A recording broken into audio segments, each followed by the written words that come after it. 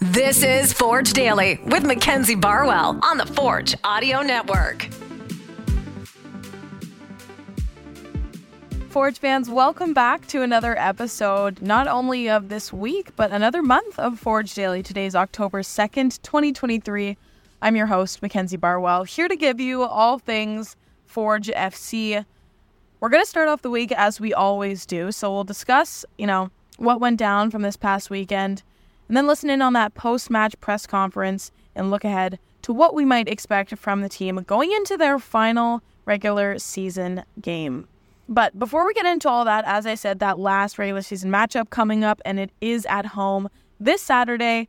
So Forge FC is hosting a fan appreciation game, which means there's a lot to be excited about this weekend, more than usual, I should say. So for anyone who decides to come out on Saturday, we've got a couple pregame activities, as always, happening in the Stipley fan zone, that face painting, inflatables. Sparks should also be running around somewhere. But we're also doing giveaways and prizes, so lots to be won, including merch, autographs, gift cards, etc. And then after the game, Tim Hortons Field is hosting a movie on the pitch. Immediately following Families on the Pitch, we've got Spider-Man Across the Spider-Verse that will play on the video board. So if you or your family think you would enjoy some quality time out there, go grab yourself some popcorn and enjoy. I should also mention that the game this Saturday starts at 4 p.m., so this movie won't be starting at 9:30. I suspect the timing will play out a little better and maybe start closer to 6 or 6:30. So all things to keep in mind ahead of this weekend. Rally your friends. I've actually already rallied mine. Okay, now let's talk Halifax versus Forge from Saturday. We actually had some Forge fans make the trip out, which was awesome to see. The battalion is a very committed bunch, to say the least. Anyways, the stadium over in Halifax was jam-packed, and unsurprising considering what we talked about in last week's episodes. Halifax would be looking to reverse their form based on their past couple results.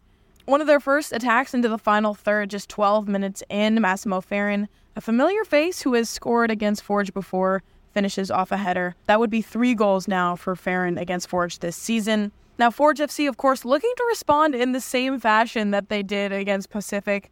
They find a few chances, including Taron Campbell in the 25th minute. It was a very close call for him. But not long after, a little tic-tac-toe action in the Halifax box, and Woobens Pacius scores his 10th goal now of the season. This is his 6th in 6 straight games. All right, soon to be 7th in 7 after the game this weekend and his Forge Audio Network appearance this Friday.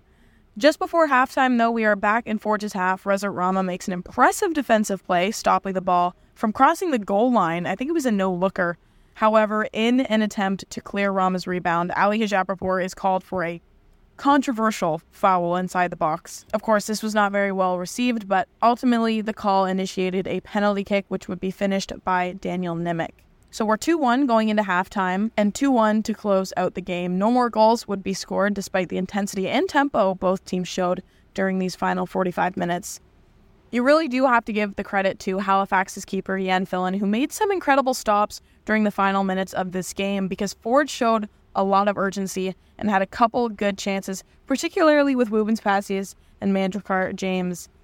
So now the Halifax Wanderers set a club record for the most points at home with 28 total, denying Forge what could have been a club record for away points, should Forge have picked up those 3 points on Saturday. But with that, let's move into the post-match press conference because we heard from Kyle Bekker and Coach Bobby after the game, and their comments were brief but summed up their thoughts. So here's what they had to say.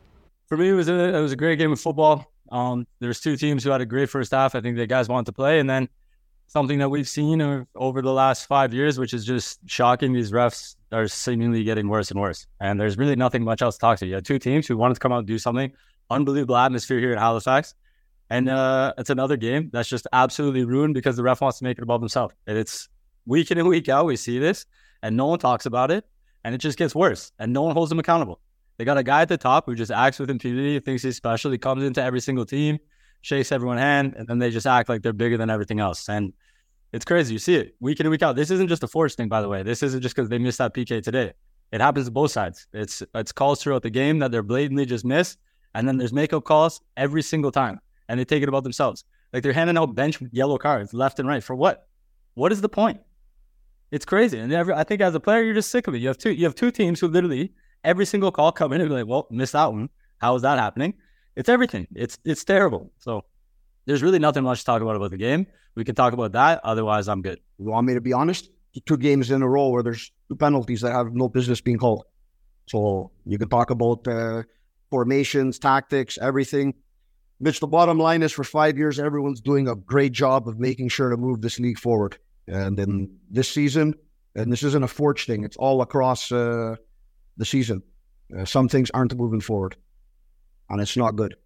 Right? We can't have amateur things going on at the professional level. Bottom line ends there, because the rest we should be talking about 2 teams who put a big effort to play football today, but it's a lot of other shenanigans going on. Yeah, both teams want to win. Both teams want to play. Chances are created. Things are done. Let the teams do the business. Bottom line, let the teams figure it out. That's the most important thing. That's what the fans come to watch. That's what everyone wants to watch on TV. So that's the most important thing for me. Let the teams decide what's going on out there, right? It's not for us to decide as coaches, the fans. It's for the players, right? We're the ones in the end that get judged for our work, of course, because in the end of the day, it comes down to myself as a coach, preparing the team properly. Maybe in the end of the day, we didn't prepare the team properly for what we were going to face today. And that's the end of the day. We've dropped points. It's just, it's frustrating because, when you drop points like this, you've done a lot and maybe you didn't deserve to drop those points. Now, obviously, the refereeing was a big point of emphasis following Saturday's game, based on some of those calls that were made and lack thereof, I guess, as well. Both Kyle and Bobby mentioned that this is something that needs to be changed. So I wanted to include something in today's episode from my Q&A with CPL Commissioner Mark Noonan. He was asked a couple times if the quality of the refereeing would be considered in these upcoming seasons and whether or not he has plans on making any adjustments, because the fans had a lot to say about this as well.